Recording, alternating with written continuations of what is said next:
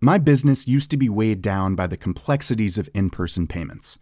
Then, Tap to Pay on iPhone and Stripe came along and changed everything. With Tap to Pay on iPhone and Stripe, I streamlined my payment process effortlessly.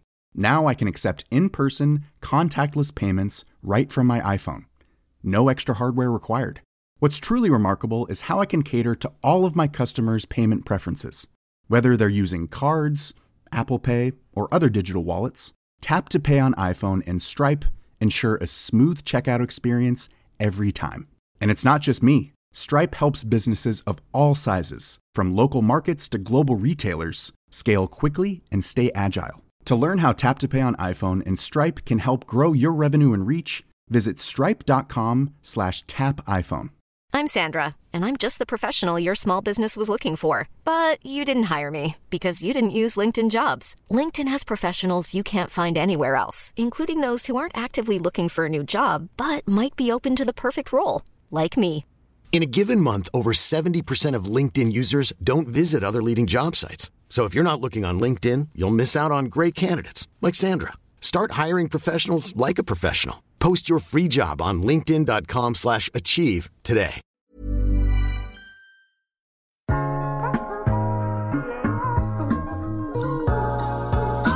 Hej, mit navn er Mette Blok, og du lytter til iværksætterhistorier, produceret af Podtribe Media.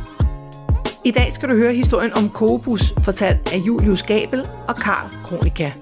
Karl er blot 21 år og Julius 25, men de startede deres iværksættereventyr endnu tidligere. Julius var i praktik i London hos iværksætteren Mads Fagerholt, og Karl kontaktede ham med henblik på at gøre det samme. Karl havde arbejdet med nogle små projekter selv, og Julius anbefalede ham at fortsætte med sine egne projekter frem for at tage til London. På trods af det, så holdt de to kontakten og brainstormede mulige forretningsmuligheder, og i 2017 blev Kobus, der er et strategisk kommunikationsbureau, stiftet. De gik benhårdt til værks og startede med at få et møde i stand med Soundbox, med tilbuddet om at arbejde gratis i en måned for at bevise deres værd. Soundbox takkede ja, og resultatet talte for sig selv. De indledte et betalt samarbejde, og det samarbejde skabte ringe i vandet og nogle store omsætningsstigninger de følgende år. Kobus har prøvet sig selv af i forskellige retninger over de sidste par år, men nu er de helt skarpe på deres kernekompetencer. Vi har haft rigtig mange identitetskriser, som måske har også sat farten lidt ned på, hvor vi måske ellers ville have været i dag, men vi synes, det måske har været godt at være igennem dem, så vi i hvert fald har været afklaret om, okay, det er 100% den her retning, vi gerne vil i, som vi ved, vi er på vej imod nu. Så det er først i løbet af de sidste sådan, par år, at vi er blevet skarpe på vores egen historie, og sjovt nok, når man sidder og hjælper andre med at fortælle deres historie, så har det været meget sådan noget, man ikke rigtig måske har været helt skarp til endnu, at fortælle, hvad er Kobus, og hvor vil vi gerne hen, fordi at det altid har handlet om, at man skulle hjælpe andre med at finde ud af det. Kobus har haft godt med fart på, og de håber på at kunne komme endnu længere ud over landegrænserne. Noget, de allerede har snuset til et par gange. Jeg har ikke så meget mere tilbage at sige andet end rigtig god fornøjelse. Julius og Karl, ordet er jeres. Altså, jeg kommer fra et hjem, hvor der er bøger på hylderne med 2 skolelærerforældre, og at stort set alle i min familie har været skolelærer, tror jeg. Ja. Så det er ikke fordi, at iværksættervejen ligesom har været lige til højrebenet, vil jeg sige. Men så jeg tror, det kom meget sådan gradvist, at det var den retning, jeg skulle i. Ja, fedt. Og hvad med dig, Julius? Om det har været i familien? Ja. Altså, min mor er advokat og har været det i bankbranchen, så ikke just fra hendes side af. Min far, han har også været i bankbranchen, men har haft undervejs nogle år, hvor han faktisk har siddet der og programmeret noget selv og solgt det, men så gået tilbage i bankbranchen igen. Men nu er han så gået tilbage i det igen og er ved at prøve at se, hvor han kan tage det hen. Så ja. Til dels, men måske ikke helt, vil jeg sige. Nej. Ja. Men hvor møder I to så hinanden? I er jo meget unge. Hvor gammel er I? Hvor gammel er du, Karl? Jeg er 21, og jeg er 25. 25? Wow. Bare jeg havde været lige så cool som jeg. Nå, hvor møder I hinanden? Jeg var på et internship i London hos ham, iværksætteren Mads Fagerholt, i en fond, der hedder Nova Founders Capital. Og i den forbindelse kontakter Carl mig, fordi at han var interesseret og kunne måske godt se sig selv på samme internship før eller siden. Så vi snakkede sammen om det i den forbindelse. Men det var lidt tidligt på Carls rejse. Han var i 2G på det tidspunkt på gymnasiet. Man starter faktisk tidligt på det her internship lige efter gymnasiet, alligevel typisk. Men det var lige tidligt nok. Men da jeg kom tilbage til København igen, efter det år, jeg havde haft på det her internship her, der genoptager Carl og jeg kontakten. Og det var egentlig sådan, at vi ligesom startede med at møde hinanden. Fedt. Så hvad nu, Carl, du leder efter en, der er på internship derovre. Er det sådan, du finder Julius? Jeg tror, altså jeg bikser lidt selv med mit eget iværksætteri i gymnasiet, og egentlig også i slutningen af folkeskolen. Og ser så det her internship i London, som jeg synes ser interessant ud, og falder den vej igennem i kontakt med Julius, fordi jeg overvejer selv at søge, når jeg så er færdig med gymnasiet. Ja. Men vi kommer egentlig lidt til enighed om, at det ikke giver så god mening for mig, så jeg måske i højere grad fortsætte med det, jeg er i gang med, i forhold til at bygge noget op selv. Og så tror jeg, at vi falder lidt i snak om det, og jeg kan mærke, at Julius har en profil, jeg ligesom måske lidt mangler. Altså det her, hvis jeg har et højre ben, så har jeg lidt manglet venstrebenet på en eller anden måde. Og der kunne jeg godt mærke, at der var noget interessant i forhold til ligesom at prøve at finde ud af, hvordan man kunne bygge noget op sammen, i stedet for at tage til London. Så du er allerede i gang med noget. Hvad er det, du er i gang med? Jamen, jeg starter egentlig som 14-årig med at sidde og bikse med hjemmesider og logoer og oversætte tysk tekster for 9. klasses elever. Jeg er fra Sønderjylland, så det var en af de helt gode freelance-opgaver. Og det tager ligesom sådan stille og roligt om sig og begynder mere og mere at blive til sådan en virksomhed og mindre et hobby-freelance-projekt. Men når jeg så har gjort det i 3-4 år tid efterhånden, og jeg så begynder at tage kontakt til Julius, kan jeg godt mærke, at jeg søger efter en lidt mere sådan seriøs retning på, hvor jeg skal bevæge mig hen efter gymnasiet også. Og generelt også måske fokusere lidt mere, hvad det er, jeg går og arbejder med. Og det er så deromkring, vi begynder at blive enige om, okay, det giver måske ikke mening at lave alt fra tyske oversættelser til logoer og hjemmesider. Hvad synes vi egentlig er sjovest, og hvad tror vi kan hjælpe andre med mest? Og det er så deromkring, vi begynder at finde ud af, okay, der er noget omkring kommunikation og PR og branding, og alt det ligger inden for det, som vi synes er spændende begge to, og som vi godt kunne tænke os at lege lidt mere med. Så er det over nogle telefonsamtaler, nogle møder, I sådan får talt hinanden varme på, at I skal arbejde sammen, og hvor det skal bære hen af? Vi havde faktisk nogle ret sjove møder der i starten. Carl han var god til at ligesom tage initiativ til at komme til København et par gange i den periode. Jeg havde arbejdet i Joe & Juice i gamle dage, og har en kæmpe kærlighed til stedet. Så vores første møde, tror jeg, var over en kaffe der. Og anden gang, der tror jeg, vi gik en tur rundt om søerne i København. Og snakkede os ligesom varme på, hvad vi skulle den vej igennem. Og så havde vi også et formelt møde på det, kan man sige, sådan et startup-fællesskab, hvor at Carl han sad på det tidspunkt og prøvede at snakke os lidt mere altså ind i præcis, hvad det var, vi skulle lave. Så hvornår bliver det en realitet? Hvornår er det, at I beslutter jer for, nu åbner vi altså det her firma, og det her skal det handle om? I 2017, der bliver det ligesom til Cobus mere eller mindre, som det er i dag. Nu har vi så udviklet os en del siden da, efterhånden lidt over 4 år siden. Men det er så ligesom deromkring, vi beslutter os for, okay, vi vil gerne skabe Cobus, og det skal være et PR-bureau.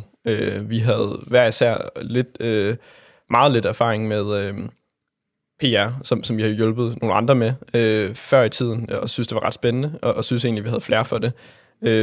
Så det var lidt vores vej ind til at bygge, hvad der i dag er, altså et brand- og strategisk kommunikationsbureau, som startede ud som et meget eksekverende PR-bureau, og målrettet, eller specialiseret i startups. Det vidste vi ikke fra dag 1, men det blev det ret hurtigt. Og det var så deromkring, hvor vi ligesom skulle finde vores første kunde, og hvor vi egentlig bare sådan kiggede lidt ud i landskabet og så, hvem er der kunne være sjov at arbejde med. Og så faldt sigtekornet lidt på Soundbox, da de var meget tidligt på deres rejse, hvor vi fik dem overtalt til at tage et møde med os, hvor vi ligesom bare forklarede, at vi skulle da hjælpe dem med PR. Og hvad skete der så til det møde? Hvad blev I enige om med Soundbox? Vi gik faktisk ind til dem med sådan en, Carl kaldte Netflix-modellen dengang, hvor at vi sagde til dem, at i og med, at det var jo lidt et sats at prøve sådan 2 unge gutter af dengang, som måske havde relativt begrænset, i hvert fald case-materiale, og henvise tilbage til, at vi kunne lave den første måned gratis for dem, og hvis de ligesom kunne lide samarbejdet gennem den måned, jamen så kunne vi snakke om at fortsætte derefter. Og det er jo stadig en risiko at overlade sit brand til os, men det sagde de ja til. Hvordan havde I det, der gik ud for det møde der? Det er da fedt. Vi havde det ret sjovt. Altså, det var mega fedt. Altså, vi kom der ind Jules og jeg var på det tidspunkt, også kommet fra 2 meget forskellige verdener.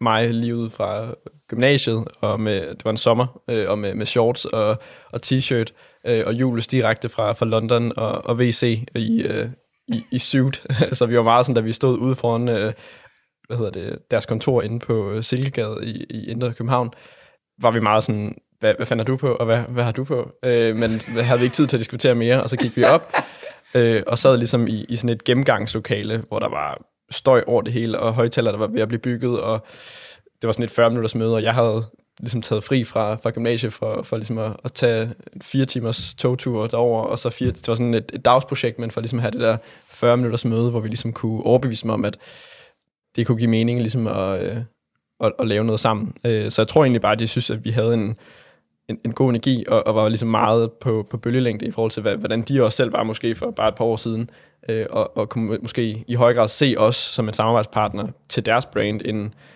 måske de mere traditionelle bureauer, som er vant til at arbejde med kæmpe kunder, som måske ikke helt orker at sidde med sådan, som de også jo var, næsten 3 skøre gymnasiegutter, der har bygget en eller anden kasse, der kunne spille højt.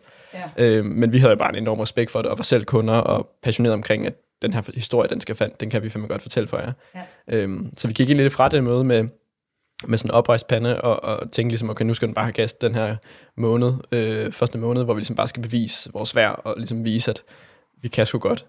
Og det gik så sindssygt godt, og så omkring en måned senere, der skulle vi ligesom mødes med dem igen, og ligesom forklare, okay, nu har vi fået jer placeret i alle de her medier i USA, alle de her medier i Danmark, og de var meget, tror jeg, sådan lidt forvirret omkring, hvordan fanden vi kunne lykkes med det. De havde prøvet at hyre andre mere etablerede bureauer og betale dem massevis af penge for ligesom ikke at lykkes med det, og har også prøvet selv, hvor det ligesom heller ikke var lykkes, og så tror jeg bare, at de var sådan lidt, okay, dem her skal vi ligesom se, hvad kan det blive til, hvis vi bare fortsætter. Ja, så det var ligesom deromkring, hvor vi skulle ind og forhandle, og ligesom sige, fremadrettet kunne det være fedt med lidt penge, så vi også selv kan begynde at få en løn og hyre nogen, der på papiret også kan PR og kommunikation. Men hvordan var det? Så skal man jo også lige finde ud af, hvad er prisstrategien, og hvad koster sådan noget? Hvad skal vi tage for det? Man skal jo ikke sælge sig selv for billigt, så tror folk, de har fået noget dårligt. Det skal heller ikke være så dyrt, så det ikke. Hvordan fandt de ud af det? Det var faktisk en ret sjov overvejelse, der var der for enden, fordi at vi havde startet virksomheden op, og havde cirka nok, kan man sige, kapital til at klare os i 3 måneder, før vi ligesom skulle have fundet nogle kunder, der ligesom kunne holde gang i biksen. Så vi havde prøvet at regne lidt på, jamen, hvad skulle der til for, at vi ligesom lige kunne holde os oven vande, og måske bare have en lille smule til at vækste forretningen. Så det var vi ligesom gået ind til, og havde et tal i hovedet, som vi ligesom ville præsentere for dem. Da vi så ligesom sidder inde til mødet her, jeg tror det var med Hjalte, kan det passe? Ja. Så har vi ligesom lagt, kan man sige, samarbejdet ud og evalueret, hvordan det er gået, og der er god stemning, og så præsenterer vi det her tal for ham. Så siger vi, at vi kunne ligesom se et samarbejde fortsætte på det her på en månedlig basis. Og så siger han, jamen, jeg har snakket sammen med bestyrelsen og med min partner, og vi kan give jer det her, og så giver han også ligesom et tal, der er væsentligt under, men halveret nærmest. Halveret nærmest, ja. Og så kigger vi lidt på hinanden, og så siger vi, det gør vi, mere eller mindre. Så der var, altså vi havde ikke, man kan sige, vi havde ikke så meget at skyde med det. At skyde med, fordi at det var vores absolut første kunde, og vi ville gå ret langt for at få dem. Så det var en sjov oplevelse, men man kan sige, jeg tror vores måder at forhandle på har ændret sig en del siden. Ja, fortæl lidt om det. Hvad har ændret sig? Man lærer jo noget hele tiden. Det er jo det, der er det fede ved værksætteri. Det er, at der er nogle ting, der skal ud og prøves af, og så lærer man noget. Så efter det, og I har jo evalueret på, hvordan gik det, hvordan forhandlede vi med dem. I har fået mange flere, og også store kunder ind. Så I er dygtige til det, I laver.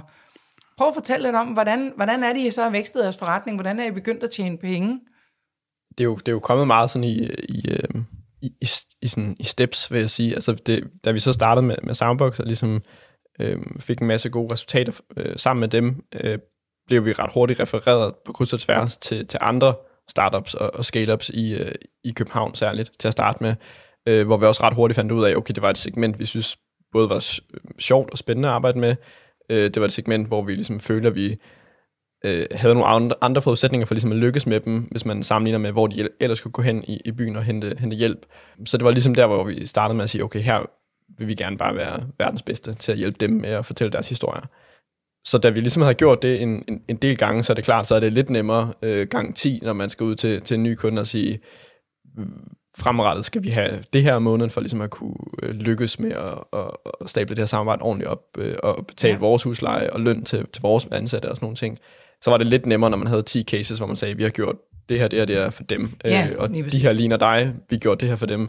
Hvis du vil have lignende setup, skal vi nok have det her til rådighed i forhold til at kunne investere i det. Yeah. Så jeg vil sige, at vores prisstrategi har også ændret sig markant gennem årene. Vi har prøvet lidt af hvert, vil jeg sige. Vi har både prøvet meget sådan en, da vi startede med at være sådan hardcore fokuseret på PR og presseresultater, har vi også prøvet den her sådan no cure, no pay strategi, hvor vi ligesom sagde, okay, hvis det ikke lykkes at få nogen optale, så behøver jeg heller ikke at betale. Man fandt ret hurtigt ud af, at det var lidt en dum model for alle parter egentlig, fordi det blev bare ret hurtigt sådan lidt commodity-agtigt, hvor at enhver omtale i medierne var lige meget værd på en eller anden måde, og hvor det bare også, når det så gik rigtig godt, har vi også været ude for, at det så blev lidt problematisk, fordi at kunden så ender op med en regning, de måske ikke havde regnet med, fordi at, vi har slet ikke regnet med, at de vil lykkes så meget. Og nu er det stukket helt af, den her no cure, no pay. Nu vil jeg faktisk bare gerne betale den der faste aftale, I lagde op til at starte med. Ja. Så vi har prøvet ligesom at teste lidt frem og tilbage, hvad fungerer bedst for os, og hvad fungerer bedst for dem, vi arbejder med, og så ligesom landet nu på et, lidt, ikke nu, men for et par år siden, på et sted, der ligesom giver mening for os. Så hvordan, jeg tænker jo hele tiden på, det er jo super svært lige når man starter. Det er jo der, hvor man skal prøve alting af, og man har ikke rigtig nogen penge at gøre med. Nu er I jo et andet sted, og I har en reference. Det er jo altid, at man kan vise, at vi har gjort det for dem og dem og dem. Så hvordan fik I ting i medierne? Altså, hvordan fik I gjort alt det for Soundbox, når I kom med ikke noget? Det er jo nemmere, når man kommer med en masse i bagagen. Hvad gjorde I? Hvad adskiller jer? Altså man kan sige, Carl han nævnte jo, at vi havde en lille smule erfaring før med blandt andet PR, så Carl han havde hjulpet forskellige virksomheder førhen med at lave nogle hjemmesider og forskellige sådan, branding, og så havde han også lavet noget PR på det, eller i forbindelse med det, og jeg havde arbejdet for Mads Fagerholt der, og havde faktisk lige kørt sådan en lancering af en bog for ham og Lars Tvede, hvor jeg også havde koordineret en masse med medierne, og faktisk prøvet selv af det der med at kontakte medierne og formidle en historie til dem, og stå for hele den der koordinering, der ligger imellem. Så man kan sige, det at facilitere sådan en historie, det havde måske før, at man selv havde prøvet det af, været sådan lidt en black box, men da man havde prøvet det af, og også måske fundet ud af, at vi havde begge to på hver sin måde noget flere for det, så tænkte vi, at det kunne vi måske også hjælpe andre med. Det at reelt at gøre det består meget i ligesom at prøve at afdække, for eksempel dem, vi arbejder med, hvad er det for nogle interessante aspekter, der er i virksomheden, og hvad er det for nogle gode fortællinger eller historier, der ligger der, og måske nogle af de gode fortællinger, der ikke er fortalt endnu, eller om nogle af de nyheder, der dukker op. Og det kan jo være mange forskellige ting. Et nemt eksempel at tage sig ind i er, hvis man har modtaget en masse kapital eller funding fra nogle velkendte investorer, som ligesom tror på det, man laver. Det er et ret, kan man sige, godt stempel, en stamp of approval, som også kan ligesom sige noget til journalisten om, at det her det er en historie, som der også er andre, der ligesom står indenfor er interessant. Og så kan vi ligesom hjælpe med så at kontakte den pågældende journalist og formidle den historie, og ligesom tage de mest relevante ting ud fra historien og dele det med journalisten, fordi vi ligesom har arbejdet så meget med det, at vi er blevet gode til at se, hvad det er, der er spændende i historien, og så stå for hele, kan man sige, koordineringen frem til en eventuel udgivelse. Og også ligesom have en idé om, hvad der måske, sådan lave nogle tilvalg og fravalg, i hvert fald i forhold til, hvad man fortæller. Og så tror jeg også, at altså, grunden til, at vi måske lykkes i hvert fald dengang, og måske også i høj grad nu, med vores tilgang til tingene, er måske også, afspejler måske også, at vi ikke har været skolet til at arbejde med PR og kommunikation for den sags skyld i 40 år, som nogle andre kan bryste sig med at have den erfaring. Så vi måtte ligesom finde ud af, okay, hvad er det så, vi har? Og det var jo i høj grad, hvad skal man sige, måske også en form for naiv, nogle gange, tilgang til, hvordan man griber ting an. Så det har måske også nok afspejlet, at vi i stedet for at lave den klassiske pressemeddelelse og skyde den ud til et gammelt Excel-ark med 400 journalister, og så bare sådan kryds fingre for, at der er en eller anden, der griber den. Den der sådan lidt traditionelle måde at tænke PR som sådan en metervare på en eller anden måde, var vi jo slet ikke skolet med. Så vi tænkte bare, okay, det er jo bare journalister, eller bare, det er jo mennesker, ligesom alle os andre, og de skal bare have en god historie, og vi sidder og arbejder med nogle virksomheder, der har en masse spændende historie, synes vi. Så hvordan formidler vi det på en spændende måde? Så vi prøvede os jo bare frem og ligesom fandt ud af, hvad var vores opskrift på, hvordan man henvender sig til medierne med en god historie, og fandt ligesom frem til en måde, der måske var lidt mere menneskelig, end hvad man måske ellers har været vant til, og det tror jeg også bare har været en befrielse på en eller anden måde fra mange af de journalister, vi så har arbejdet med gennem årene. Jamen, jeg er helt enig. Altså, der er jo noget fantastisk ved, når man ikke ved, hvad man ikke plejer at gøre, og man ikke ved, hvad man ikke må, og så bare gør det. Det er jo rart. Det synes jeg i hvert fald, at være modtager er noget, som jeg godt kan mærke, at det her, det er en, der har en oprigtig interesse, og oprigtig gerne vil mig noget, i stedet for bare, det er sådan en kære, og så kan man nærmest se de stiplede linjer, så er der lige blevet krasset et eller andet ind, ikke? Ja. Er du et af de startups, der er træt af at bootstrappe? Eller har du brug for et boost? Så skal du lytte med her. Fra 1. juni kan du ansøge om at blive en del af Propagator 01, der har et mål, nemlig at skubbe talentfulde early stage startups forward faster. Propagator 01 er et nytænkende 9-måneders program, der er tilpasset det enkelte startups udviklingspotentiale. Der er kamp om pladserne, så skynd dig at indsende dit pitch via hjemmesiden propagator.co, hvis det er dig, der skal have en af de 15 pladser. Så det er det, I kan. Hvad med i forhold til jeres økonomi i virksomheden? Nu fik I jo kun halvdelen af, hvad I havde håbet på for Soundbox. De skal trods alt have smør på brødet, de skal gerne have skaleret virksomheden. Hvordan har I fået alt det til at fungere? Har I bootstrappet hele vejen? Har I fået nogle penge ind? Har I rejst nogle runder? Hvordan ser det ud for jeres virksomhed? Det er faktisk gået ret fornuftigt sådan hele vejen. Det første år, der fik vi sådan, kan man sige, vækstet ret fint, men så allerede i 2018, så tror jeg, vi havde en omsætningsstigning på 650%, som er meget selvfølgelig for et, hvad kan man sige, et bureau og en people business, som også, det startede selvfølgelig også på et relativt lavt punkt engang, men vi formåede også så i 19 og mere end at fordoble omsætningen igen, og steg også igen i 2020, og regner også med næsten at fordoble nettoomsætningen her i 2021, med i hvert fald godt på vej til det. Så det Men ren bootstrap, ja. Vi har ikke taget nogen penge ind, og det er ligesom Julius og jeg, der i sin tid har skudt meget små penge i setup'et, og så har vi ligesom gradvist bygget på, selvfølgelig med at få flere og flere kunder, og få flere og flere dygtige ansatte i Cobus, som selvfølgelig kan hjælpe med at, ligesom at udvikle forretningen. Men jeg er nysgerrig på, fordi I er jo super unge, og jeg tænker, I har jo ikke, jeg ved ikke, hvor mange års ledererfaring og alt det her, som jo både kan være en ulempe, men det kan dele med også være en fordel, for man ved jo netop ikke, hvad man ikke må. Men når I skal ud og ansætte, var det ikke nervepirrende at skulle ud og ansætte folk? Fordi lige pludselig så er man så også ansvarlig for, de skal jo i hvert fald have løn. Jeg ved jo, at fra andre iværksættere, jeg har talt med, man vil hellere give dem løn først, og så selv sulte. Så der skal jo også, vi skal kigge på hinanden og tænke, vi skal virkelig bruge de her medarbejdere. Hvordan har det været at overgå til at være chefer og have det her ansvar og skulle tage nogen ind? Hvordan har det været for jer? Altså, vi startede faktisk med at få en meget ung gut på det tidspunkt, som var så godt nok kun 1 år yngre end mig på det tidspunkt, og stadigvæk. Sjovt nok. Det er godt set. Det er skarp matematik her.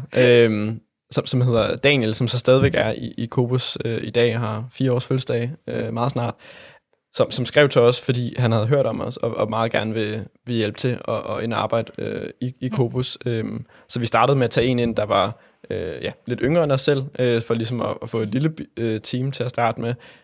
Og umiddelbart efter skulle vi så også ud og kigge efter nogle, hvad skal man sige, lidt ældre profiler, som måske også havde uddannelsen og et par års erfaring i PR og kommunikation og branding. Og det er klart, det var da en lille smule nervepirrende første gang, når man skulle sidde og budgettere med lønninger, der var 3 gange så høje som vores egne, som jo på det tidspunkt bare var råb og støb i forhold til ligesom at få et eller andet form for smør på brødet. Men vi har altid de første par år kørt med meget små lønninger til os selv, og så ligesom prioriteret at få nogle gode ansatte ind, som ligesom kunne drive forretningen frem. Men altså senere han fået øjnene op for, at vi bliver nødt til os selv at betale en løn til os selv. Så det blev prioriteret på et tidspunkt, hvor vi fik at vide, gutter, I bliver nødt til at betale løn til jer selv, før I begynder at hyre flere. Det virker mærkeligt, I sover ude på fortovet foran. Det er det. Så det er klart, det var der en lille bitte smule nervepirrende første gang, men jeg tror egentlig ikke, vi tænkte så meget over, hvad skal man sige, hvilke følelser vi fik, og var det nervepirrende og de her ting, men mere bare, vi har brug for nogle skarpe hjerner nu, fordi at nu står der et par kunder, der gerne vil have hjælp, og Jules, jeg og Daniel kan ikke løfte det med 6 små hænder. Har I fået hjælp udefra af nogen til nogle af alle de her ting?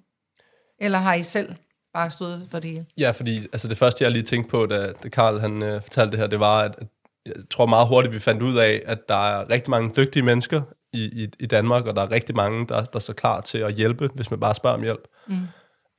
Og det har vi været ret gode til fra start af.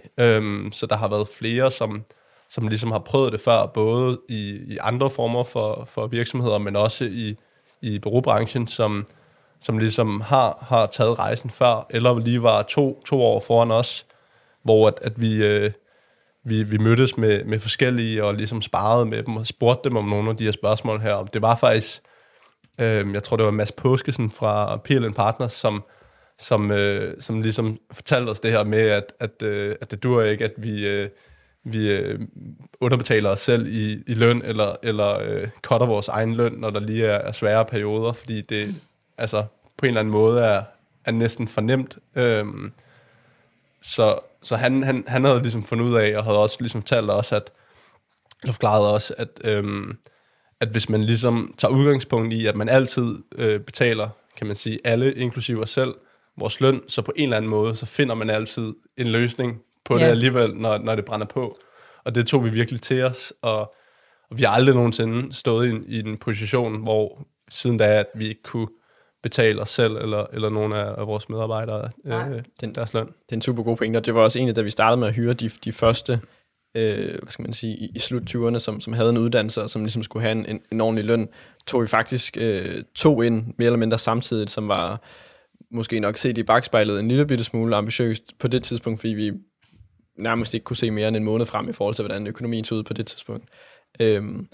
Men fandt så også ud af, at det gjorde bare, at man så bare løb lidt stærkere, og man fandt lige den ekstra kunde, fordi at det skulle man. Fordi der var jo nogle lønninger, der skulle betales, og det gjorde bare, at vi begyndte at hyre lidt mere, hvad skal man sige, ambitiøst fremadrettet også, fordi vi kunne se, at hvis vi lader være med at hyre nogen som helst overhovedet, så bliver vi bare lidt, hvor vi er. Men hvis vi hyrer derefter i forhold til, hvor vi gerne vil hen, så finder man på en eller anden måde en løsning for, okay, hvordan får man så dækket de omkostninger en anden vej. Ja, det er jo super godt set, for det er jo de fleste mennesker er jo frygtelig malige.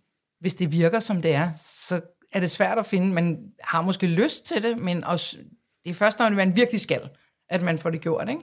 Ja. Men hvordan får I så de næste virksomheder på? Er det jer, der er ude og opsøge? Skal I også være sælgere nu?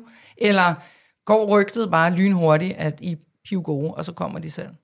Altså, vi har meget været opsøgende i vores salg de første par år, og har hver især været ude og have, også nogle gange sammen, have, kan man sige, kundemøder, og prøve at finde ud af, om der kunne være et godt match i forhold til at samarbejde.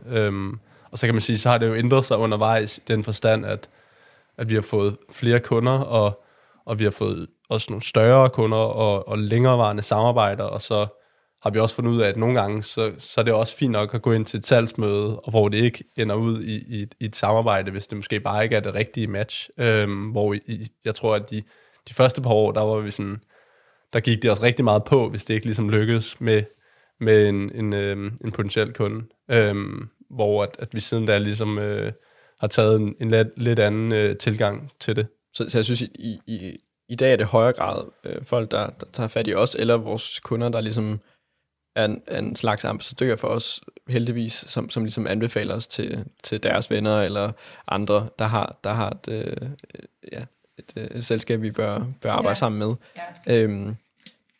Ja. Og så er der også stadigvæk selvfølgelig en gang imellem, hvor vi ligesom bare har udset os en eller anden drømmekunde, som vi bare går benhårdt efter og få ombord på en eller anden måde. Så dem har vi bestemt også nogle af stadigvæk. Det tror jeg altid, man skal have. Ja, drømmekunderne. Men I har jo begrænset lidt i forhold til, hvem I rigtig gerne vil arbejde med. Det er primært startups og scale-ups, er det ikke korrekt?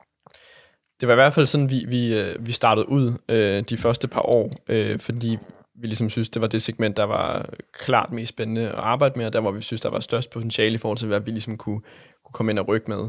Men i og med, at vi ligesom også er vokset og har et team på 10 dage, og ligesom har ambitioner om at drive det rigtig stort, har vi også, fået, flere og flere større kunder, fordi vi har mærket en efterspørgsel fra, mere etablerede brands og større organisationer, som ligesom har kigget mod måske startup scale-verdenen, hvor de her sådan hurtigt voksende virksomheder arbejder på en masse nye måder, fordi de laver nogle nye ting, og så bliver de også nødt til at kommunikere og brande sig selv på nogle nye måder. Og det begynder nogle af de mere etablerede virksomheder måske også at få øjnene op for at kigge på, okay, hvordan gør man så det? Burde vi måske i højere grad tage lidt ved lære af det? Så vi er begyndt at ligesom arbejde med mere etablerede virksomheder også, men stadigvæk på vores præmisser i forhold til, at okay, så går det lidt hurtigere, og så arbejder man måske lidt anderledes med tingene. Hvordan bliver I ved med at være innovative? Fordi jeg tænker jo, når I går ud og gør tingene på en lidt anden måde, og det virker, så er de andre jo ikke dummere, end så kigger de på jer, og så siger de, så gør vi bare det samme. Ja. Så skal I ud og opfinde en ny dyb tallerken. Hvad sidder I og trendspotter? Altså, hvordan gør I? Jeg er super nysgerrig. Altså, det er jo meget det, som vi også, kan man sige, brander os selv på, at vi prøver ligesom at gøre tingene på en ny, anderledes måde. Og det er måske også noget, der går tilbage til det der med den naive tankegang, at man kan sige, at nogle af de bureauer, der måske har eksisteret i 20, 30, 40 år, de ser nogle begrænsninger, som de ligesom tager for givet, fordi de altid har eksisteret der, også i deres måde at arbejde på. Hvor at vi kender ikke til de begrænsninger, så vi ser ikke de begrænsninger. De eksisterer måske heller ikke længere, fordi at der er sket så mange ting, også på grund af teknologisk udvikling og de tools, man ligesom kan tage brug af i sit arbejde. Jeg tror ikke, vi sådan oplever som sådan, at fordi vi gør tingene på en særlig måde, at så er der nogle af de store traditionelle bureauer, der går ind og ligesom og kopiere det. Jeg tror også, det bliver svært for dem at ændre fuldstændig deres måder at gøre tingene på. Nogle af de meget store virksomheder, det er jo næsten ligesom en maskine, hvor man ikke bare lige sådan kan gå ind eller på en eller anden måde et skib, hvor man ikke lige kan gå ind og vende skuden sådan, uden videre, uden at man skal nærmest bygge et helt nyt skib. Det er egentlig ikke noget, vi oplever et så stort problem med. Så tror jeg også, det ligger meget i kraft af, at vi selvfølgelig er fra en anden generation, både, i Jules og jeg, men også dem, vi ligesom har ansat i Cobus, er jo, alle sammen i 20'erne, og det er klart, de kan vi ikke blive ved med at være de næste 20 år, men det er vi lige nu. Og jeg tror også, det har noget at sige i forhold til, hvordan man helt grundlæggende også bare går på arbejde på og tænker om verden, og alle de her ting, som bare er anderledes, end hvis man er 50 og har været i bureaubranchen for eksempel, og arbejdet med kæmpe kunder og har gjort det de sidste 20 år. Så kan man nogle andre ting, men lige nu. Men det skal jo helst kunne blive ved med. I skal jo helst, for selvom I bliver ældre, for det gør I, og det skal I, og det er fedt, I gør det. Men når I så er 45 eller 50, så skal I jo blive ved med at være nytænkende. Det tænker jeg da i hvert fald i forhold til sådan, som I brander jer selv, sådan som jeg hører jer, så er det jo også vigtigt at kunne blive ved med at minde sig selv om, okay, vi må endelig ikke bare blive hængende i det samme. Er det sådan noget, I har på agendaen, eller tænker I bare flytter jer med? Altså jeg vil sige, vi bliver også meget inspireret af de kunder, vi samarbejder med. Og man kan sige, som Carl sagde før, det måske ikke 100% sådan early stage startups længere. Nej. Det kommer selvfølgelig også lidt an på, hvordan man definerer en startup, men noget af det, der måske har været lidt paradoksalt for os, har været, hvis vi har arbejdet med en startup, der er tidligt på sin rejse, så kan det godt være, at vi måske har arbejdet med dem i et 6 måneders forløb, og har lavet et skide godt stykke arbejde. Men på den anden side af det, kan det så være, at de ligesom cutter hele deres marketingsbudget, fordi at det måske ikke lige går, som det skal på et andet område i virksomheden, så de er nødt til at flytte alle deres budgetter derover. Og det kan bare være lidt utaknemmeligt at have leveret et rigtig godt stykke arbejde, men at man så ikke kan få lov til at fortsætte bagefter. Ja. Så vi er måske rykket en lille smule op i markedet, men vi kunne stadig godt arbejde med, altså sådan nogle som Soundbox eller Goodiebox, er jo stadig nogle kan man sige, vækstvirksomheder, som på mange måder opererer som en startup, og hvor vi også kan lære en masse af, hvordan de arbejder, men en af grundene til, at vi også er gået endnu længere op, og måske arbejder med sådan noget som en offentlig virksomhed, som Digital Hub Danmark for eksempel, det er også fordi, at man kan lære nogle ting også af at arbejde med den type virksomheder. Så det vi måske lærer fra det segment, kan vi måske bruge til, hvordan vi så arbejder med scale-ups og startups, og omvendt, så vi kan tage nogle ting fra de forskellige segmenter, deres måde at arbejde på, og på den måde give noget ekstra til de andre segmenter, vi arbejder med. Det virker for mig, som om I bare virkelig har antennerne ude, altså, og I suger ting til jer.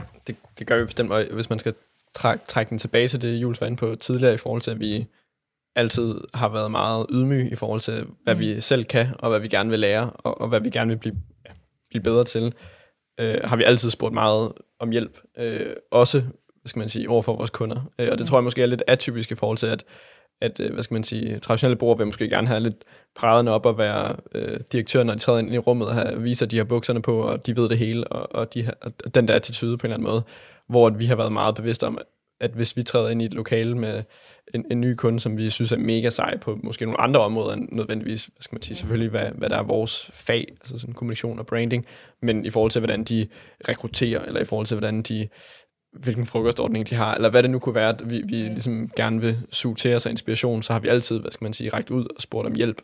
Så vi har tit sparet med mange af vores kunder i forhold til, hvordan vi kan drive Kobus videre, så der har været mere sådan en form for, okay, hvordan kan vi hjælpe hinanden med et samarbejde, så det ikke er så klassisk sådan leverandør, hey, leverer det her, men mere sådan, I er mega dygtige til det her, vi kan mærke, I kan en masse andre ting, som vi gerne vil lære lidt af. Er det okay, hvis jeg er inviteret til noget pizza en gang imellem, så vi lige kan lære lidt bedre at kende, og lære jeres forretning bedre at kende, og samtidig lære en masse af det? Nej, i min optik, der er sådan noget helt genialt. Fordi det virker jo også tillidsvækkende. Altså, jeg har jo mere tillid til dig, hvis du fortæller mig om dine begrænsninger. Fordi så tænker jeg, okay, så ved jeg også, at jeg kan stole på, hvad han siger. Fordi så ved jeg også, at du vil så spørge, når du er i tvivl, i stedet for bare at handle og håbe på, at det er rigtigt. Præcis. Det er jo helt genialt. Og igen, altså nu drager vi mange paralleller til Soundbox, men det er også fordi, at det ligesom har, hvad skal man sige, farvet meget den rejse, vi har været på, og vi arbejder stadigvæk med dem den dag i dag, men den rejse, vi lidt har været på med dem, og stadigvæk har vi jo også lært sindssygt mange at kende inde i Soundbox, og for eksempel en, der hedder Hans, som sidder i Soundbox og arbejder meget med sådan people and culture-delen, i forhold til at sige, hvordan skal de skabe den bedste kultur, og hvilken rejse er det, de skal på. Der har vi haft masser af sådan sparring sessions med ham, i forhold til ligesom at lære, hvordan de gør, og hvordan vi kan gøre det på vores egen måde. Så det der med at bruge ens kunder på den måde, tror jeg er noget, vi kommer til at fortsætte med i hvert fald, som fungerer rigtig godt for os. Men det er også en god idé, fordi så bliver det jo også en integreret del, for I skal jo dybest set ud og være Soundbox. Altså, det skal jo ikke være jer som PR-bureau, som så, altså, folk skal jo føle, når der kommer noget fra dem, at det er fra dem. Præcis. Selvom det er jer, der har lavet det, så det giver jo super god mening. Ja. Hvad har været det sværeste på den her rejse? Allersværeste? Jeg vil sige fokus. Når man tænker på os, du kan også høre, både Carl og jeg er utrolig nysgerrige mennesker, og der er så mange muligheder, og der er også så mange gode idéer, og der er også rigtig mange gange på den her rejse her, hvor der er kommet nogle spændende profiler til os og sagt, at om vi ikke skulle være med til at lave en fond eller en ny virksomhed, der skal opkøbe startup virksomheder eller andet tredje, som kunne være nogle sindssygt spændende rejser, men hvor vi har været nødt til ligesom at sige, at vi er nødt til at fokusere på først at lykkes med Kobus, før vi laver alle mulige andre ting. Og det har været sindssygt svært, og det er stadig sindssygt svært. Og også bare i Kobus, så er det også at ligesom afgrænse sig til, og måske at passe på med at prøve at lave alting inden for kommunikationsverdenen, men prøve ligesom at finde ud af, hvilke ting er vi bedst til. Og før at vi ligesom føler, at vi er det absolut bedste til den ting, så skal vi måske vente med at udvide alt for meget med nye ydelser, vi også hjælper med. Ja. Vi har haft rigtig mange identitetskriser, som måske har også sat farten lidt ned på, hvor vi måske ellers ville have været i dag, men vi synes, det måske har været godt at være igennem dem, så vi i hvert fald har været afklaret om, okay, det er 100% den her retning, vi gerne vil i, som vi ved, vi er på vej imod nu.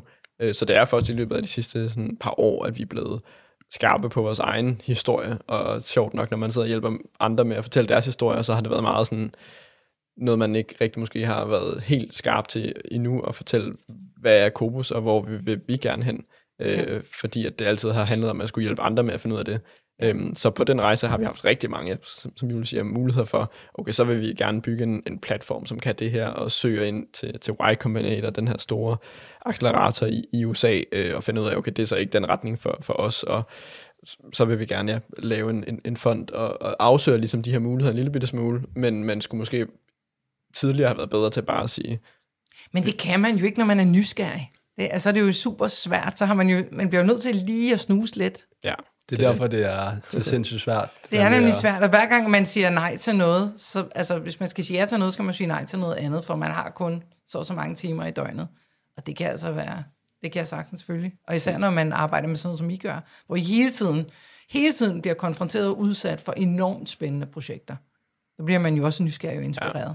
Ja. Hvad har så været det aller fedeste på hele turen? Det er alle de mennesker, som vi har været eksponeret til på rejsen. Altså både hinanden og vores team, men også altså det med, at vi har faktisk fået bygget en virksomhed op omkring, at vi primært arbejder med topledere i de virksomheder, vi arbejder med.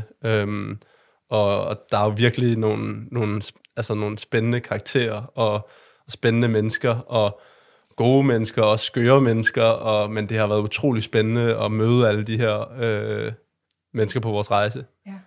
Er det virkelig, det er sjovt at sidde og arbejde med nogen, der bare er så passioneret omkring et eller andet, de vil starte op, eller som de sidder og er, hvad skal man sige, leder for, eller et eller andet, for ligesom at se det julelys, de får i øjnene, når de sidder og snakker om alt fra pensionsordninger til højtalere til bæredygtighed. Altså, det er jo virkelig nogle, hvad skal man sige, vi er blevet ret, hvad skal man sige, eksponeret for rigtig mange brancher og produkter og markeder og forskellige ting gennem mennesker, som ligesom bare har siddet med det de sidste 3-4 år og bare nørdet det. Så det er en enormt spændende viden, man ligesom kan suge til sig ved bare at være omkring dem og sidde direkte op af dem, og det ikke bliver i 7. led, hvor vi skal aflevere en eller anden rapport eller noget, men vi kan sidde direkte op af dem og ligesom udfordre dem på, er du nu sikker på, at det er den retning, vi skal i, så når vi har fået lov til at også være mere og mere strategiske gennem årene, også ligesom være med til at sætte retningen for, hvad er det for en historie, hvad er det for en retning, vi skal i som brand. Det kommer jo også sindssygt meget ind på, hvad er det for en kultur, de så skal bygge internt, og hvordan skal det afspejle sig i, lige fra hvordan skal support-teamet tage telefonen, og hvordan møder man ind på kontoret, og de her ting, sådan, der ligger sådan helt grundlæggende i en. Så det der med at kunne stille spørgsmålstegn og udfordre det hos nogen, som vi også har enormt meget respekt for, men hvor de samtidig lytter til os. Det form for samarbejde, synes jeg nok personligt også har været noget af det fedeste at opleve på en eller anden måde. Det kan jeg godt forstå. Og hvis vi så her til sidst, hvor er I henne, hvis vi kigger sådan år frem, 5-10 år frem? Har I en plan for det? Vi vil gerne op og være 100 mennesker og omsætte for 100 millioner om 5 år. Så det er sådan der, det synes jeg er rimeligt. Vi har lige fået en ny formand, som mere eller mindre har taget samme rejse i hans firma, som også har været en people business. Så vi håber på, at han kan være med til at spille en vigtig brik i at komme dertil. Skal I ud over grænserne? Det håber jeg lidt, vi skal på et eller andet tidspunkt. Altså, vi er jo selvfølgelig meget i Danmark lige nu, man har fra startet også, hvad skal man sige, kvæg de kunder, vi har haft en meget sådan, måske en global, ikke tilstedeværelse, men i hvert fald lyst til at, ligesom at udforske, hvad der sker ude i den store verden, så har også haft kunder på kryds og tværs af kontinenter, så jeg synes, det kunne være spændende, hvis vi ligesom på en eller anden måde kan, inden alt for længe, begynde at at udvide mere sådan europæisk eller nordisk i vores holdopstilling på en eller anden måde. Det har været en kæmpe fornøjelse at tale med jer, og jeg ønsker jer alt muligt held og lykke fremover. Tusind tak, fordi I kom. Mange tak. Lige meget. Tak. Det var altså historien om Kobus, fortalt af Julius Gabel og Karl Kronika. Jeg har ikke så meget mere tilbage at sige andet end tak, fordi du lyttede med, og kan du nu have en rigtig god og entreprenant dag, til vi lyttes ved. Hej.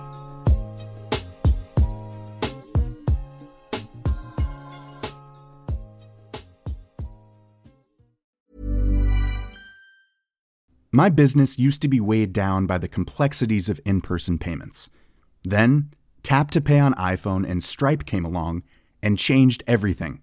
With Tap to Pay on iPhone and Stripe, I streamlined my payment process effortlessly. Now I can accept in-person, contactless payments right from my iPhone. No extra hardware required. What's truly remarkable is how I can cater to all of my customers' payment preferences.